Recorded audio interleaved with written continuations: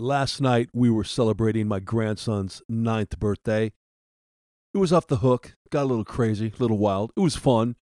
But one of the gifts he got was a book called Would You Rather? And it's questions like, would you rather have a swimming pool of spaghetti or a bathtub full of pudding? Simple questions, but it got me thinking about would you rather questions for evangelism. Would you rather witness to a transgender person or to an atheist?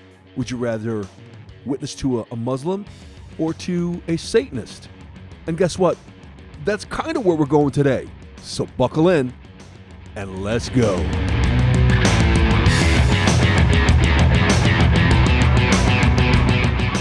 Wake the faith up, Slayer. Garth Eckman, David Alliance. Thanks for reaching out to me. tdhgiantslayer@gmail.com. I'm going to get through this podcast if it kills me. I tell you what, the last 3-4 days I've been buffing concrete, sanding concrete, breathing concrete, and it's been making me go bananas with my asthma. Even now, I can barely talk, but we're going to make it. Hey, it's Friday, so remember, the drill is invite as many people to church as you possibly can. Our goal, our mission is the Great Commission, which is to get as many people to Jesus as possible. And for most of us, the best and easiest way is to invite them to church. Do whatever it takes. Take them out to lunch, bribe them, blackmail them. I don't care. Get them to church. Hopefully this Sunday I have 5 people coming. How many people do you have coming?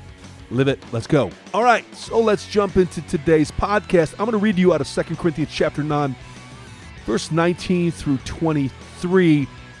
Really, I've heard sermons on this portion of Scripture before. I'm going to add my twist. But what it doesn't mean is that you get to do whatever you want in order to tell people about Jesus. And with that, let's jump in. Verse 19, Paul says, though I am free and belong to no one, I've made myself a slave to everyone, to win as many possible. To the Jews, I became like a Jew to win the Jews. To those under the law, I became like one under the law, though I myself am not under the law, so as to win those under the law. To those not having the law, I became like one not having the law, though I am not free from God's law, but I am under Christ's law, so as to win those not having the law. To the weak, I became weak to win the weak.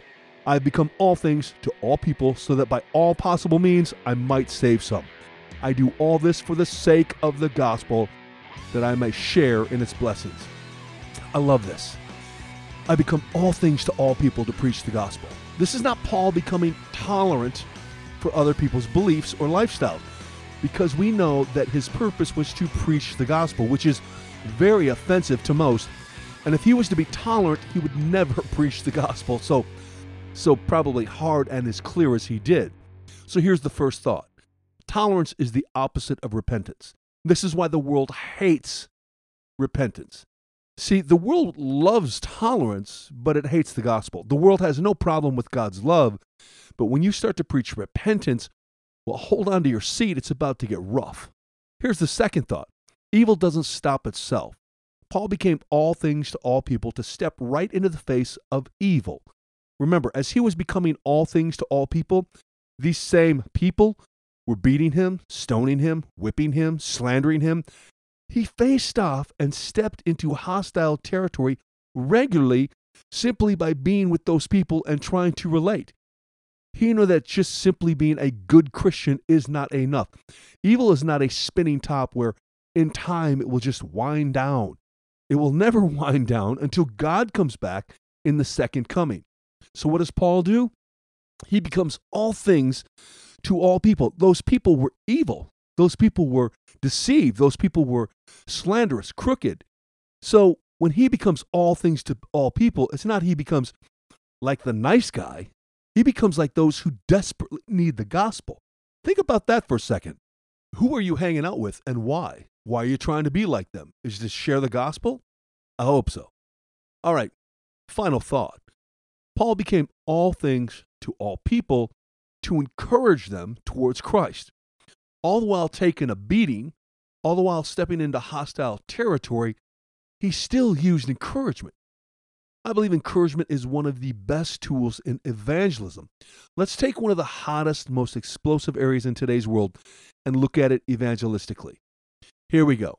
I was talking to a transgender person about a year ago. They were in my office hanging out. There was a wedding that I had just performed. It was a couple that I knew, and the woman that got married, this was her son of the woman getting married.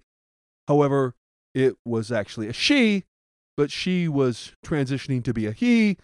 And while she's in my office, she just comes right out and tells me I'm transgender. Well, we small talked for a few minutes. I could tell she was waiting for a reaction, but we just talked. And then at one point, I just calmly and sweetly told her, I am so impressed by people who are willing to do anything in order to find peace and fulfillment. I said, really, I mean, the world is really lacking people who are willing to do anything to find that fulfillment and that peace, even if it means doing something drastic. And I said, but the one thing I've learned is that the only way to have peace and fulfillment and to really feel like you are who you were created to be is to simply surrender your life to Jesus and ask him to take control of your life. It was a great conversation. It wasn't really awkward, but it went for a long time and no one felt judged, no one felt hated. She didn't feel hated or judged because she could tell I truly I cared for her, but I did it in an encouraging way. All the while, knowing where I started and she knew where I stood, she still felt like I had accepted her without accepting the behavior. I encouraged her, look, why don't you try finding peace pursuing Jesus and not pursuing, another gender. It kind of came off like that. And then put my arm around her, him, her, whatever, said, I'll be praying for you. And then I said, is there anything I can pray for you right now for? She nodded and said no. And I said, not a problem. If you ever need anything, just look me up. Your mom knows how to find me. She smiled, walked out of the office, never said a word. There was no protest, no picket, no hate speech. And I truly believe that through that encouragement, the Holy Spirit had a bigger door to walk through to begin to work on this person's heart. Think about it. Paul became all things to all people, to stop evil, to preach the gospel, and to encourage them to look into Jesus. Why not try it this weekend?